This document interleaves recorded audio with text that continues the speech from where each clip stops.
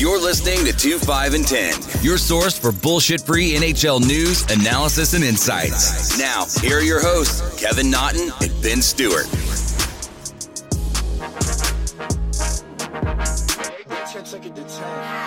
Baby bet, ayy, couple racks, ayy, couple Grammys on him, couple blacks, ayy, that's a fact, ayy, throw it back, ayy, and this one is for the champion. Ain't lost since I began, yo. Funny how you said it was the year, yo. Then I went did it again, yo.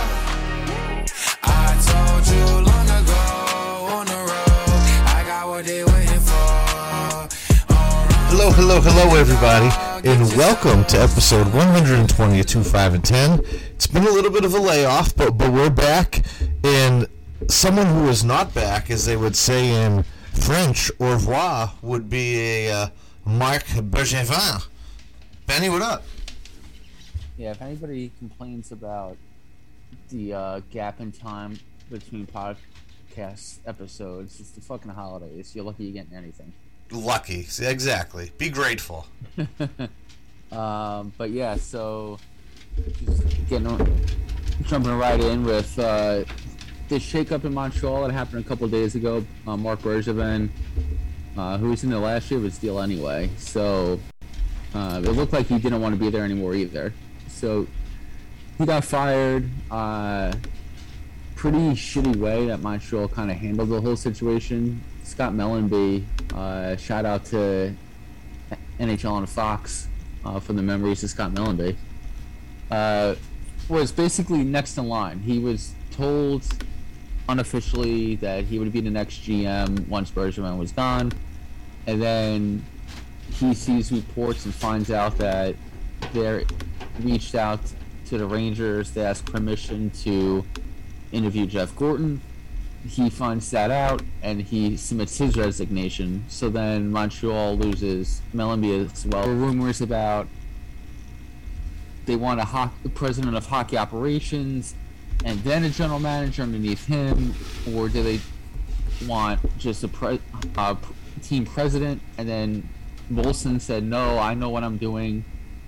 We don't need a team president. We just need a GM. And then they end up hiring Gorton, even though he doesn't speak French, which was another reported holdup. They wanted a French speaker. Per usual. Yeah, they were talking to Danny Briere, I guess, who, man, extremely qualified if all you care about is what rolls off his fucking tongue and not his actual front office capabilities. I joked with you, maybe they should just hire Patrick Waugh. But yeah, so they bring in Gorton, which kind of signals to me that they're going to start tearing this thing down in Montreal, which not much to tear down at this point. And they're bringing in a guy who has experience with coming to the end of career line with a franchise goaltender. I will say this on the Gorton hire. I was very surprised just with, like you said, the whole non-French speaking thing. We saw what happened when they had hired Kirk Muller years ago to be the head coach in the interim, and how they were already calling for his head, which to me is asinine. Like, just by putting yourself in this predicament, you do not get a full pool of talent. You're restricting yourself to strictly French. And I mean, you know what? Maybe that is the mystique of the Montreal Canadiens just growing up as to, you know, the 60s, the 70s, the 80s, they always had the guys, Lafleur, Cabinot. Like, okay, I get it, but at the same time, like, why would you want to hinder yourself? If you want to proclaim and be that top team in the NHL and get back to the glory land that was the Montreal Canadiens, why would you do that for? Next thing is, so they bring in Gorton as the president of hockey operations, and currently, as of right now, he's looking for a GM, not officially the GM. Yeah. So now I'm confused because it's like, I like Gorton. I think he did a great job here as our assistant GM. He went on to you guys, where I thought he did a very good job there, too, in the sense of building and structuring a team. When he was in Boston, he was responsible for the Tuca trade, drafting Marchand, and a couple other guys, and he was only there in the interim basis. Correct. He wasn't here very long. And the other thing for me that's just like weird is now if he's put in a hot seat or pushed into a corner for specifically going out there and having to hire a French GM, at what point are you really the president of hockey operations? You know what I'm saying? Like, if I can't make my decisions, or my decisions are pushed to a certain way because of a language, I don't know if I want that job. Like, it just doesn't seem appealing to me. Like, the Montreal Canadiens and the mystique and the history, yeah, I'm there. But for the other part of it of you're pushing yourself into a corner as to what you can and can't hire, I don't like that part of it. And to me, it's sticky. And you brought up a great point. He had a goalie at the end of his career in Lundqvist, and now, going forward, he has a very damaged Carey Price. And we have seen what Carey Price has turned into. We know what his postseason resume is like. And transitioning, right? We look at this team of last year, not much has changed. Now we go to this year. They're without Weber. They were without Price. They lost Kotkaniemi. They lost Deneau. And Perry. And Perry, who, whatever, were finer for the most part. But, yeah, I mean, the overall point, like, yeah, not much has changed. But that's why the run they had was so surprising. Like, in a normal year, they wouldn't have made the playoffs anyway. So I don't know why the expectations were where they were in Montreal. And they were gonna have to move on from Bergevin anyway, but they're right back to square one with Price, which is what you're getting at. I don't think he's tradable unless you're gonna eat like 80% of that contract. No, he's not tradable. And the other part's this too. Like, looking at it, you mentioned that Bergevin and the Canadiens were in talks. But there was the rumor of him walking away from them at the end of this season anyway, and I think Bergevin will get another GM job. But now it's just to the point of, if he was going to walk anyways, right? Like, you guys aren't going to be able to agree on a contract, whatever it is. I understand it's still very early in the season, so obviously you would allow him to make these decisions and so on and so forth, but what if he goes out? What if he gassed Ducharme because things weren't going good? Now you're out of coach. It's like, how do you get by on these things? Like, that's what I don't know, and that's how I can't really try to assume as to what's going through their mind. And again, like you mentioned, Gorton's background with the Bruins for a short period of time, and then his long run with the Rangers. You don't bring him in because you're, again, not a knock on Gorton, He's just, from his background, he's the type of guy you bring in when you need to kind of rebuild from the ground up, which is what he did in New York, essentially.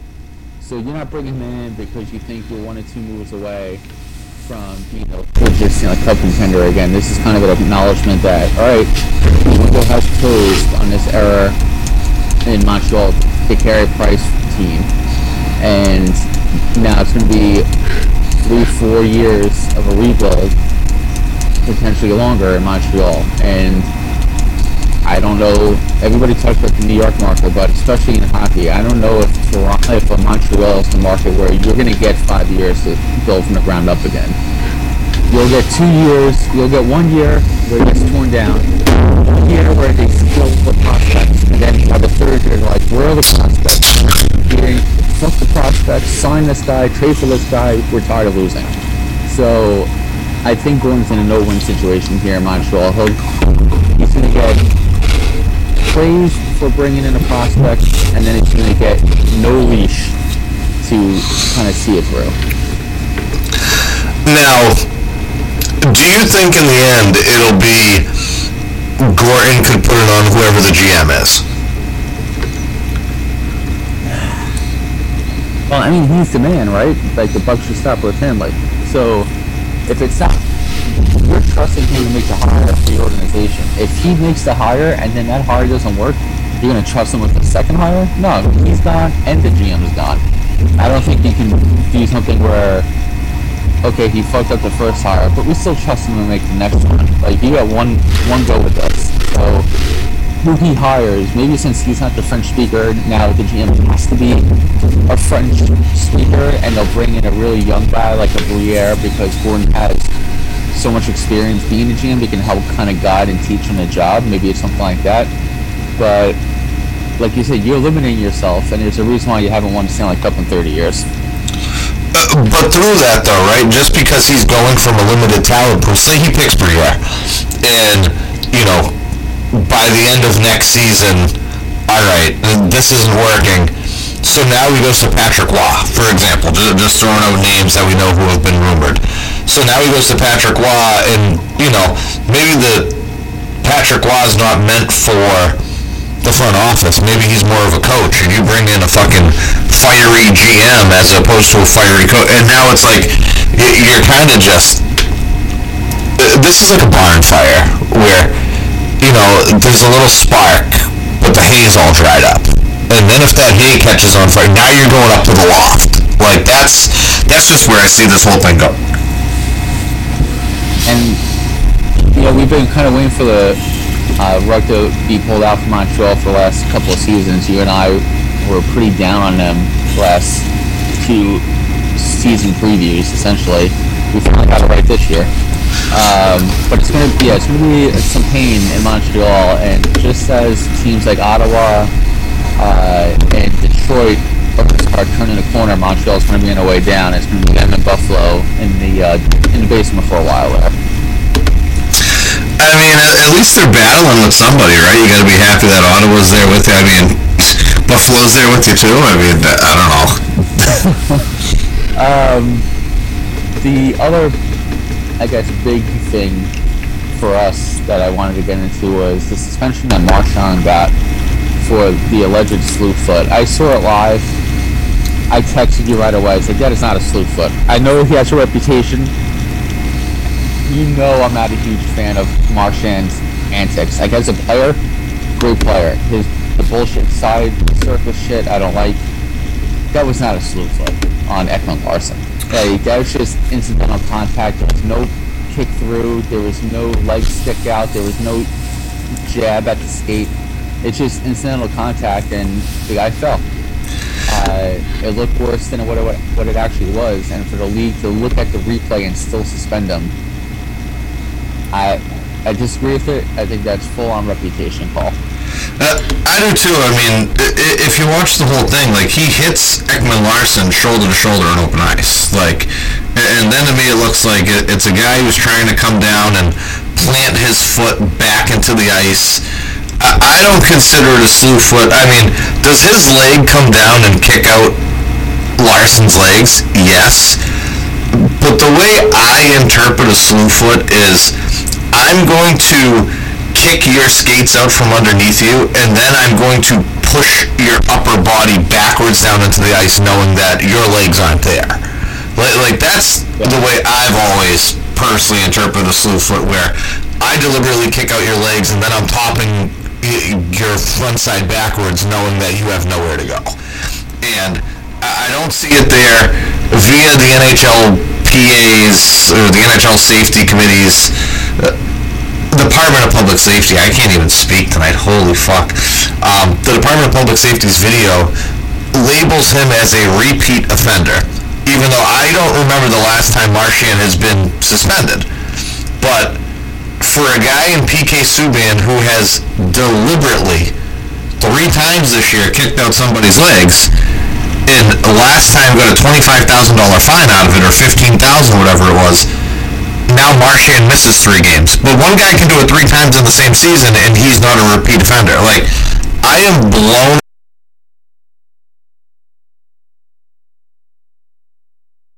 They're trying to push on now as narrative. I've always had a problem with DPS, and now at this point, I don't know. Yeah, I mean, send him there for a trip next time. Maybe it's a nasty trip and he needs 3 games too. I don't know. But isn't there something with the Department of Player Safety that previous infractions kind of fall off after a certain amount of time? Correct, and that's why I don't know why he's still a repeat offender, because Tom Wilson, yet again, when Willie got happened last time, he was not a repeat offender.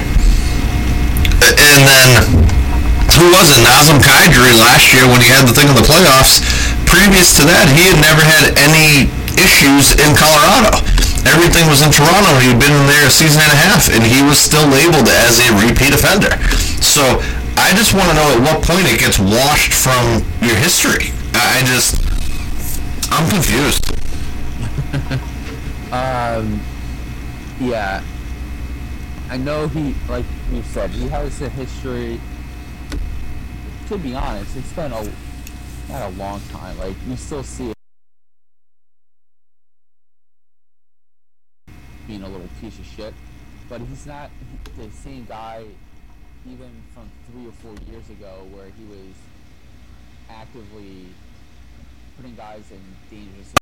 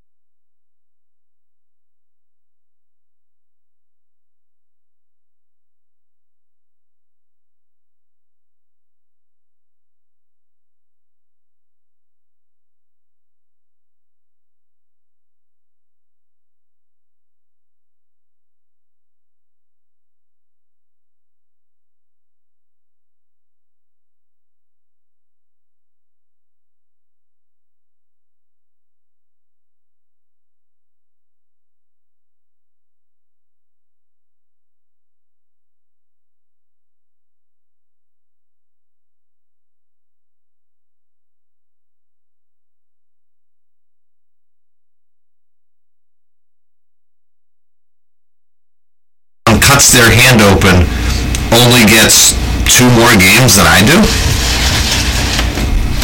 I don't know at this point. Hey, you go out there, do whatever the fuck you want.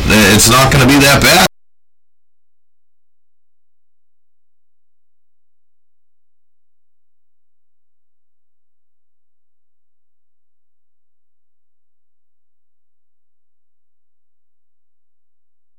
Like you, things like that. That's always been a rumor going around about Lemieux for a while now. I mean, he got traded from the Rangers, and For a bag of pucks, too. yeah, he got sent out of town, and there were rumors in New York about why he was traded. And when he left, everybody on the Rangers at the time basically said a peep about him being gone. Like, usually when trades happen, like, oh, well, we'll miss what he brings, or he's a great.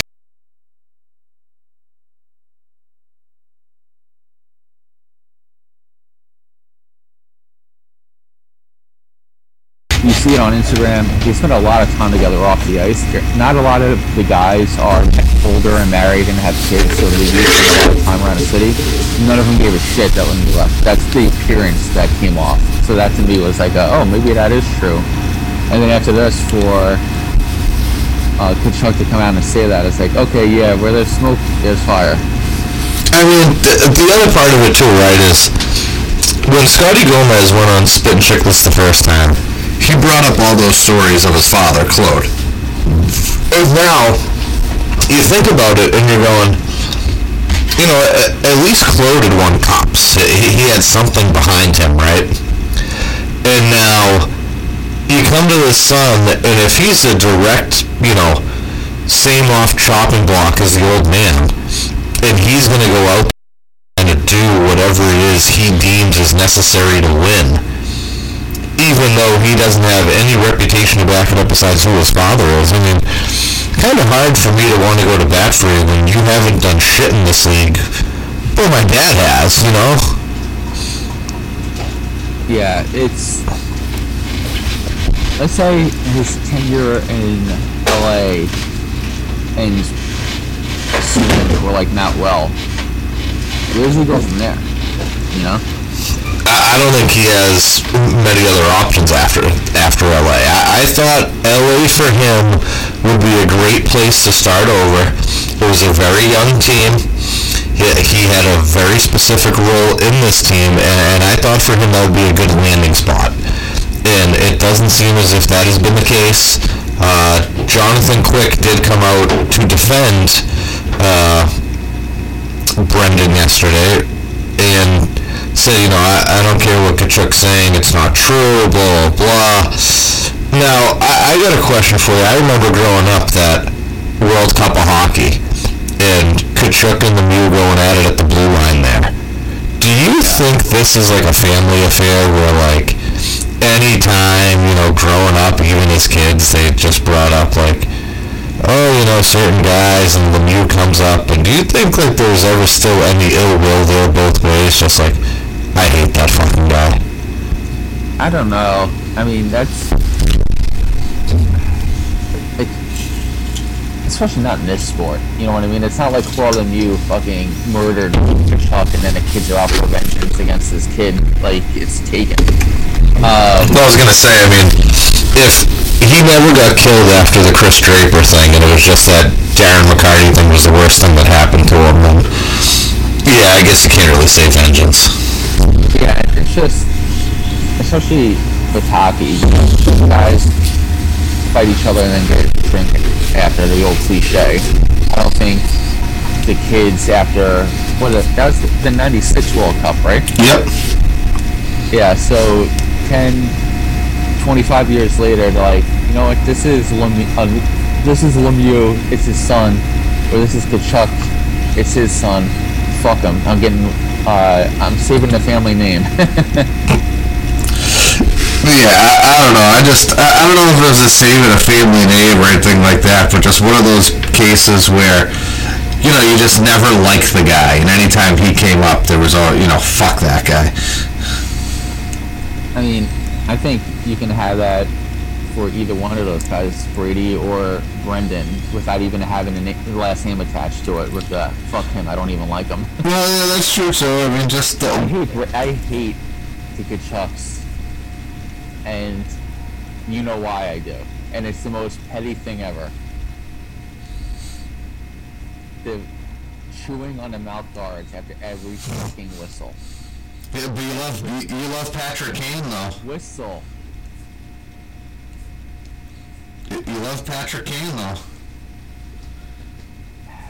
Kane doesn't fucking get involved, man. It's just like, they chew on the mouth guard, then they take it into their glove and complain to the ref about a call for something that they obviously did, and then they chew on it again, or they in a scrum and they're chewing on is then spitting all over the other fucking guy because of the mouth guard being there. That just fucking irks me. Oh no, I mean, if I was on the ice, I would take the mouth guard. I would own it. I would take the mouth guard out of the mouth, and I mean that would probably cause a fight, but I would take it. Yeah. Moving on, I guess we can keep it with the Lemieux last name. So the Penguins got bought by the owners of the Boston Red Sox. The organization, the company is called Fenway Sports Group. They own the Red Sox, and they own the other soccer guy here. So they have the Red Sox, they have Liverpool, they have Fenway Roche Racing, and now they have the Pittsburgh Penguins. Yeah, so they buy the Penguins for $900 million. Mario Lemieux will remain active with the Penguins, so he's basically probably going to be like a Derek Jeter type deal. He'll have a very small ownership stake, but he'll be the face of the ownership group because of just his godlike status in the city. But beyond that, the only thing I wanted to touch on with this is the financial might that this new ownership group has. The Pittsburgh Penguins were one of many teams in the National Hockey League that looked at the salary cap and looked at salaries as okay, can we make it work under the cap, and can we make it work financially? A lot of teams have to view both sides of it. Now they only have to care about the cap. They don't have to care about the actual money outlay, because this ownership group's not going to give a fuck. They're going to say, is it going to win a Stanley Cup? Do it. Is it going to do this? Do it. As long as Hextall can make it work under the cap, he's not going to get a no. And that's really going to change kind of the outlook of the division the Rangers are in, the Metropolitan Division, and also the sport, where they don't have a lot of big pocket owners like the NBA and everything. So this is pretty exciting, and if I was the Players Association, I would find it exciting as well. But they turn every team that they have into a money-making machine outside of the team itself. So you're going to see a build-up around the arena.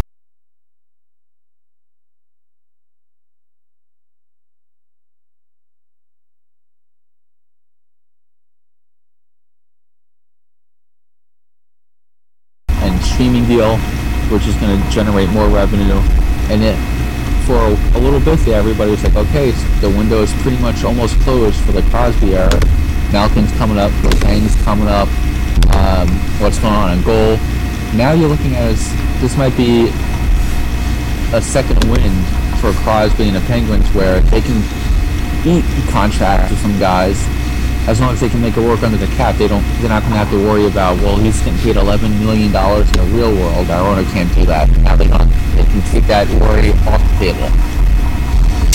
I just wonder now how much influx they're actually going to want to have to do with the hockey operations part of it. Like you said, I mean, it's basically an open checkbook. You know, you can spend to the cap. That's not an issue. But now on the other end with, you know, they have Ron Hextall as the GM. They have Brian Burke there as the director of hockey operations. And I mean, just like Berkey has said before, there's two hands on the wheel. They're both mine. Like, are they going to be on board with that? Is it, you know, hey, we don't mind giving you a checkbook, but we also want to run things a certain way? Or is it just going to be, all right, you're in charge of the operation, open checkbook, go win it all? Like, I think that's kind of the biggest thing. I mean, John Henry here does not have a good name, especially ownership-wise, and not in the sense of what he allows on the field, at least with the Red Sox. So it's more just him. He's kind of an awkward guy. He's kind of just there. He doesn't really like to be the voice. Like, he was, you know, the majority owner in the group, but when he was here, then was Larry Lucchino was his voice. He was the guy who would do all the talking and do all the grunt work. And it's like, in hockey, is that respectable enough? Because how many team owners do you know? A couple. Yeah, out of 32. Like, ownership in the National Hockey League, again, it's more groups than owners. Yeah, more groups than owners, individual owners. You know, a couple of them because of either the market or they put themselves out there. This ownership group, it's going to be Mario. Mario's going to be the face. Mario's going to be answering all the questions when things are good and when things are bad. He's going to be the guy accepting the Stanley Cup if they win the Stanley Cup. He's the man. This ownership group is buying it for investment and putting money into the team to help the team win. I mean, as a fuck about accolades or attention. As owners too, I mean, I guess they did it the right way. That building there is relatively new, yeah. So you know they didn't have to pay for a new building, so that's already in place for them. Exactly. So they're going to build that up even more. So this is a great deal for the Penguins. I mean, think back to the early 2000s. Everybody, they were bankrupt. They were going to be leaving Pittsburgh. Now they're going to have one of the richest ownership groups in sport, and they have the new arena. they're set up for a long, long time. So it's good for them, even though I hate the Penguins, but it's good for the sport in general. Well, we should try to get down to that arena just to see what it's like. I mean, then you would have to go to Pittsburgh. I know, I mean, it's kind of like, should we call it, like, it's Newark? Like, it's kind of like the same thing. Probably. Just a little bit older and a little more whiter. Yeah. Welcome to Newark, Pennsylvania. But other than that, for recent review, do you have anything you want to hit on in terms of the Bruins? The last, I don't know, let's call it 10 days. 10 days, let's see. We had a bomb drop that Jake DeBrusk had officially put in a trade request. And to be honest, I don't care. I think this is something we should have done at the draft. Should have got rid of him then where he had a higher ceiling. He's come in, he has 3 goals and I don't even know, 18 games. And Bruce Cassidy came out after the game on Saturday night and was very forthcoming, but I mean, I think it was more truthful than anything, that when asked about Jake, he said, the biggest problem we have with Jake is effort. Jake has great speed. He goes, but when he's not putting pucks in the net, nothing else is working. He goes, we'd love for him to use that speed on the forecheck. We'd love for him to use that speed on a penalty kill. But we're not getting it. And to me, as just, I work a construction job. I break my balls. I would trade being a fucking NHL player and having that talent in a heartbeat. And for me, like, the biggest thing that fucking people are going to question you on is your effort. Like, that's crazy to me. Like, that you don't try hard enough. Like you're getting paid. That's the worst thing to be called in hockey. You don't try hard enough. Yeah, and I mean, it's very, to me, it's very visible. It's been visible since, by the end of his second year here, I didn't want him anymore. Because he was very one-dimensional, and that was exactly it. When he's not putting the puck in the net, you're not getting anything else out of him. Like, listen, you don't have to go out there and check anybody. You're not meant to check anybody. But you can at least be hard on a forecheck. You can get after a puck. And like they said, for a penalty kill, he has great speed. He is a sniper. The kid can put the puck in the net. And will he go somewhere else and flourish? Yeah, maybe. But I just think that here, the experiment's over. And we've heard of other places where, how long do you wait for a prospect to develop before you call him a bust? This has officially run its course. See you later. Like, I'm not going to miss you. Like, go somewhere else and score 40 goals. Like, I honestly don't care. I just always hated that kind of player where if one thing's not working for you, make something else work for you. And he just could never do it. And that was always my beef with Jake DeBrusk. And, of course he came out this year and he scored, I think it was in the first 2 games. And, here we go, the Jake DeBrusk merry-go-round. And thank God it is where it is. I hope he lands on his feet. I don't know what, at this point, the return value is here with a player who, at this point, he's damaged goods.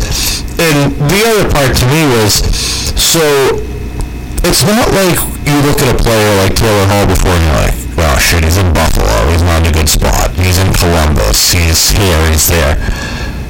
The Bruins themselves are marked as a very high organization, from the locker room to the leadership group to everything that goes on. And it's like, if he can't get it done here or put effort forth here, do you think he's going to go to another locker room and do it? Yeah. I don't see it. And short term, take DeBrusk out of the lineup. I'm not saying suddenly it's a huge hole you have to fill, but it is a warm body in your top 9. That's, unfortunately, that's what we need right now. Marchand's out. We have a couple of injuries. We actually had to take DeBrusk and Haula, who were both in the press box on Sunday night, to come in and play yesterday against Detroit. And I mean, I don't want to say they're both in Cassidy's doghouse, but it seems that way. I mean, Holla hasn't really worked out here, and Jake's been in and out of it for the past 2 years. So, granted, Cassidy's currently in COVID protocol, so he was out last night. So maybe it was different for Jake playing, but I mean, once the news came out he requested a trade, the fans were booing him, they're getting all over him. And I have mixed reviews in, the Bruins group I'm in, I can't believe, what kind of fan base are we for booing a player? Really? We can't boo a guy for wanting to get out of town? God forbid we boo him because, the coach has come out in the media numerous times and said he doesn't put effort forth. God forbid that we react to that, that a guy just doesn't want to skate. I'm so confused with the people in the, treat other people the way you want to be treated. Sure, absolutely, 100%. But at the same time, now I think we can officially push that the 2015 draft never happened. DeBruska's going to be gone. Zaboro is a bottom 6 defenseman. He's a 5'6" guy. And Zach Senyshyn is not going to ever be anything in this league. We had Thomas Chabot. We had Kyle O'Connor. Matt Barzal. A long time. Matt Barzal. I can't. So, yeah, to me, it's just let's get past that. We had an okay week. We had a shit result last night. 42 shots on net. I don't think we put enough effort forth, though. Nedeljkovic could see every shot last night. An NHL goalie, if he's not going to be challenged and there's not going to be a screen, he should stop all the shots he sees. So, that's more of us. Hopefully we can bounce back. Marchand's out. Marchand has been the motor of this team. This team is only going as far as Brad Marchand takes them. One last point I'll make before I go to you is, last night during the game, I thought this was, I don't want to say strange to hear, but I thought it was interesting. Andy Brickley and Jack Edwards started talking, and they were talking about the holes in the Bruins' offensive game. And Brickley brings up David Krejci, and he just goes, Jake DeBrusk scored 27 goals in this league. David Krejci was a center. Milan Lucic scored over 30 goals in this league. David Krejci was a center. Jerome McGinley, last year he was here. 30 goals in this league. David Krejci was a center. They come out and they say the Bruins have a gaping hole in the second line center role. No shit. No. So Charlie Cole's not a second line center. Son of a bitch. I thought I said that for the past 2 fucking years.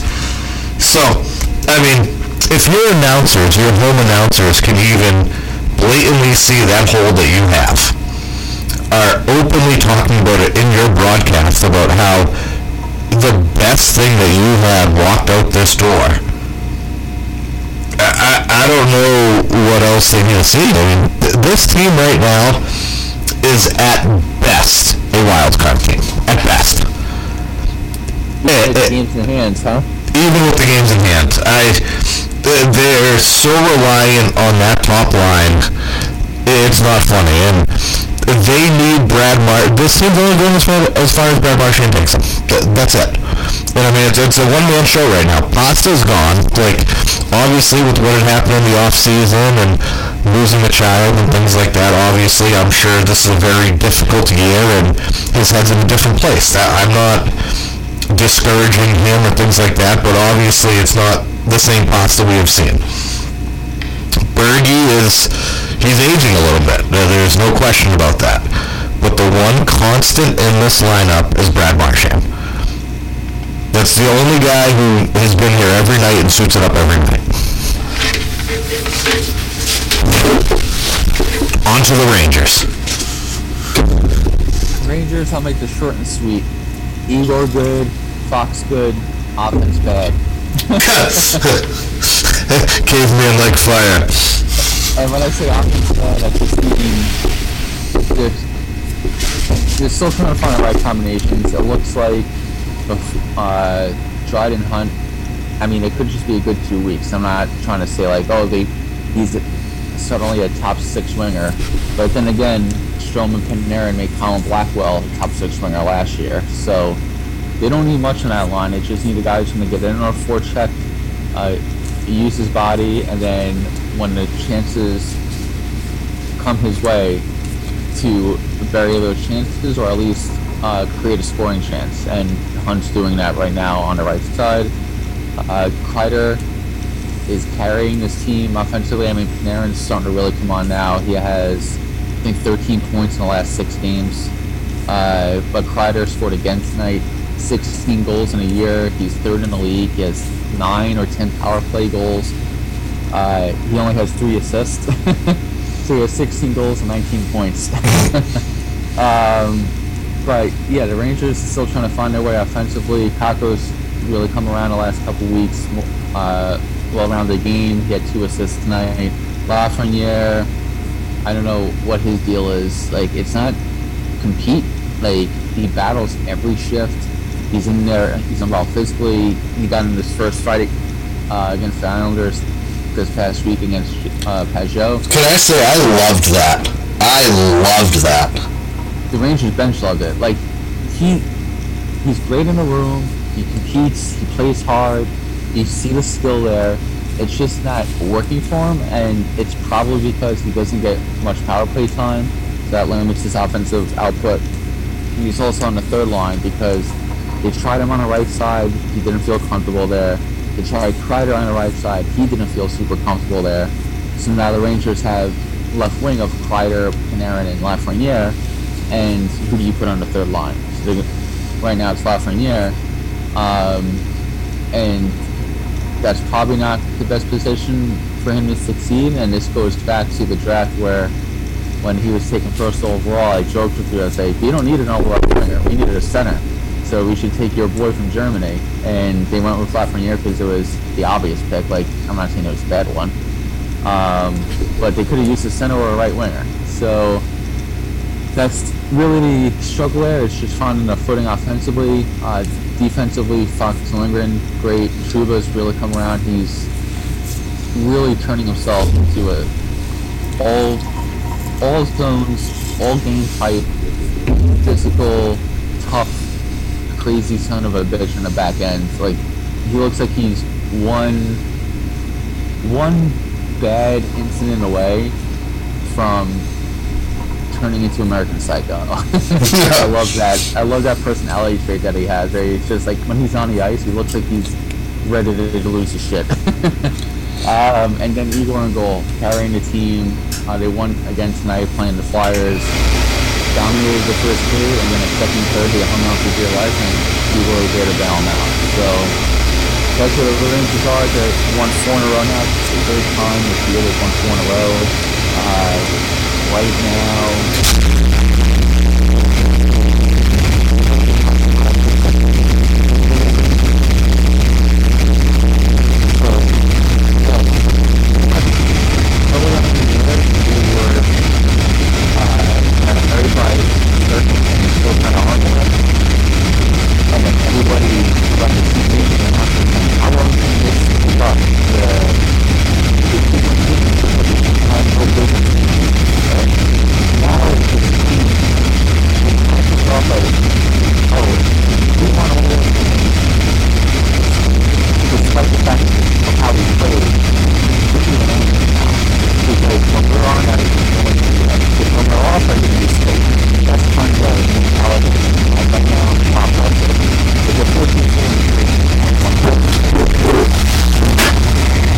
So it's a good start. Yeah. But I think we can start first.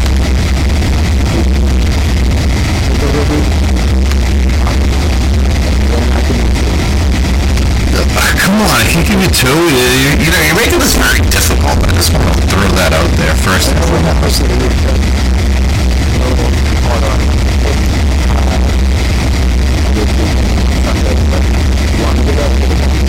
No, I'll go. I have, for my lock of the week, I actually have your Blue Boys. I have the Rangers at home Friday night, December 3rd, against San Jose. I just think that San Jose's traveling cross country. You guys are at home waiting for them. I think that's a nice game for you guys, especially considering San Jose plays the night before against the Islanders, so you get them on the other end of a back-to-back. I think that should be a nice layup for you guys. And what's your game of the week? My game of the week, I'm looking at the schedule here, and there's not too many people that are matched up too high in the sense of rankings. I mean, we could go off of teams of the past and do that. But game of the week that I like, and I know that this team is not currently playing up to snuff, but I do think overall game it'll be good. It's Sunday, December 5th. I have Calgary at Vegas. Alright, well, I'm sticking same night for my game of the week. I'm going Toronto at Winnipeg. Toronto on a roll. Winnipeg started the year pretty slowly, and now they're coming around, and I think it's a good matchup in the sense of the size and physicality that Winnipeg brings, and then goaltending versus the top-heavy offensive attack that Toronto has. I think that'll be a good matchup, especially on the Winnipeg ice. And my lock of the week, I'm going to take an easy one to start off. Friday, December 3rd, Vegas over Arizona. All right, so keeping it light. I like that. That's a national game. ESPN Plus and Hulu. ESPN and Hulu. All right, so you want the world to see it. Do you have any shout-outs? Shout-outs this week. So first shout-out I have is for my sister calls me last night, and she's like, hey, can I come over? I need to drop off your, birthday month gift. And I'm not a big birthday guy. I've never been, some of those people that are like, oh my god, it's my birthday month. I legitimately forgot a couple of years I had a birthday coming up. Just, it's never been my thing. I'm more of a teen guy. And she showed up, and I have a beer advent calendar for the month of December. So we're currently drinking it's called Grantler Hell. It's a grumpy German Helles with a angry German guy on the front. And, pretty good, not bad, so I'll give that one a Sierra. Next one is, this weekend, we officially have the big sexy Kyle Eisner getting married. So, me and the Strat Daddy will be spending the weekend down on the Cape, which, I mean, what's the worst that could happen, right? It can't be that bad. A baby out of wedlock for one of you guys. I was gonna say, me or Strat will be pushing one out in a couple of months. And I mean, they say it can't be done, but seahorses, all the males are the ones who have the baby. So me and Strat are gonna play the seahorse game. And yeah, that's all I got.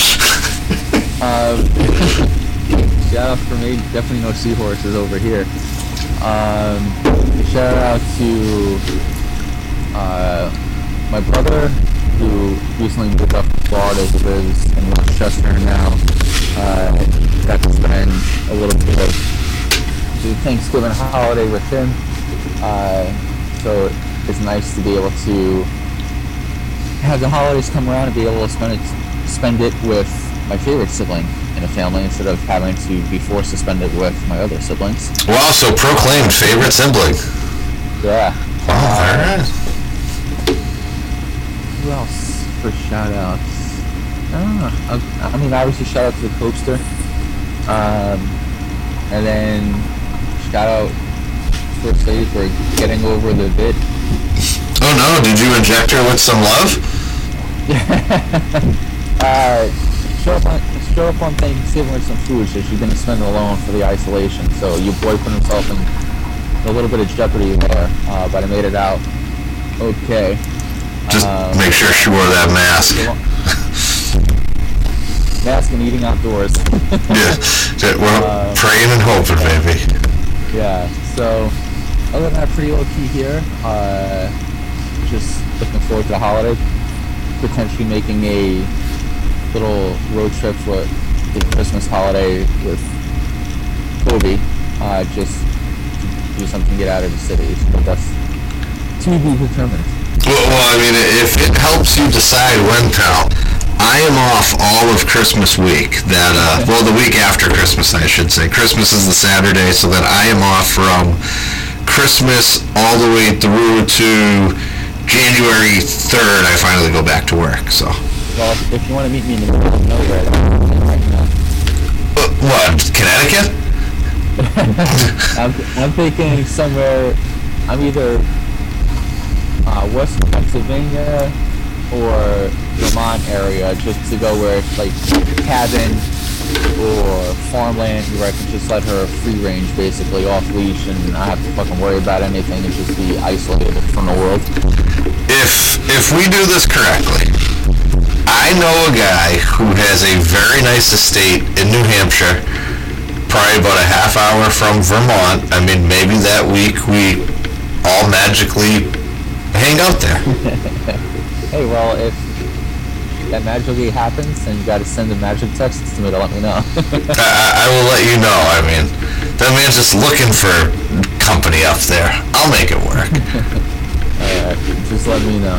All right. Copester good with other dogs, or? She's so off leash. She's fine for the most part.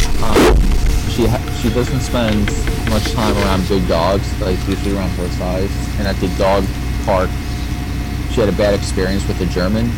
I mean, who hasn't, right? Yeah, Specken Sie Deutsch. So she's pretty skittish around either bigger dogs or dogs that like come at her with a lot of energy. But other dogs that are like chiller, or they chase her around like in a playful way, she's fine with. I've been training her, because on leash she used to bark at every dog, not in an aggressive way. She would just bark like, "Hey, there's a dog!" Dog found it. Yeah, so now I'm trying to get her out of that, and she's been doing better with that too. But yeah, some people want to have like play dates with their poodle who's like 60 pounds, and I'm like, that's not going to work. Like, Kobe will not have fun with that. So Kobe would not like Joey? Well, I mean, Joey, is he still as rambunctious as ever? No, he doesn't hump as much as he used to. He's fine now. Yeah, as long as he doesn't like trample all over and everything else, she might need a little bit of time to warm up. But to be honest, I don't know. I've only ever brought her around small dogs, and I'm not doing big. Maybe she would like the bigger dog better. Yeah, you know what they say, pal. Well, yeah, we'll figure it out. All right, well, everybody, thank you as always for listening. Kobe, thank you for being such a good girl. And we're going to catch all you guys hopefully next week, if you're lucky, because it is the holidays. Ben's right, be grateful for what we're giving you. And we'll go from there. It's been different. I'm just waiting for Benny to send me a new mixer through the United States Postal Service. And once I get that, I'm hoping this audio will be 10 times better, because this one we got now, I think it's finally crapping the bed on me. So we'll see. As always, everybody, thank you so much for listening, and we'll see you next week. Bye-bye.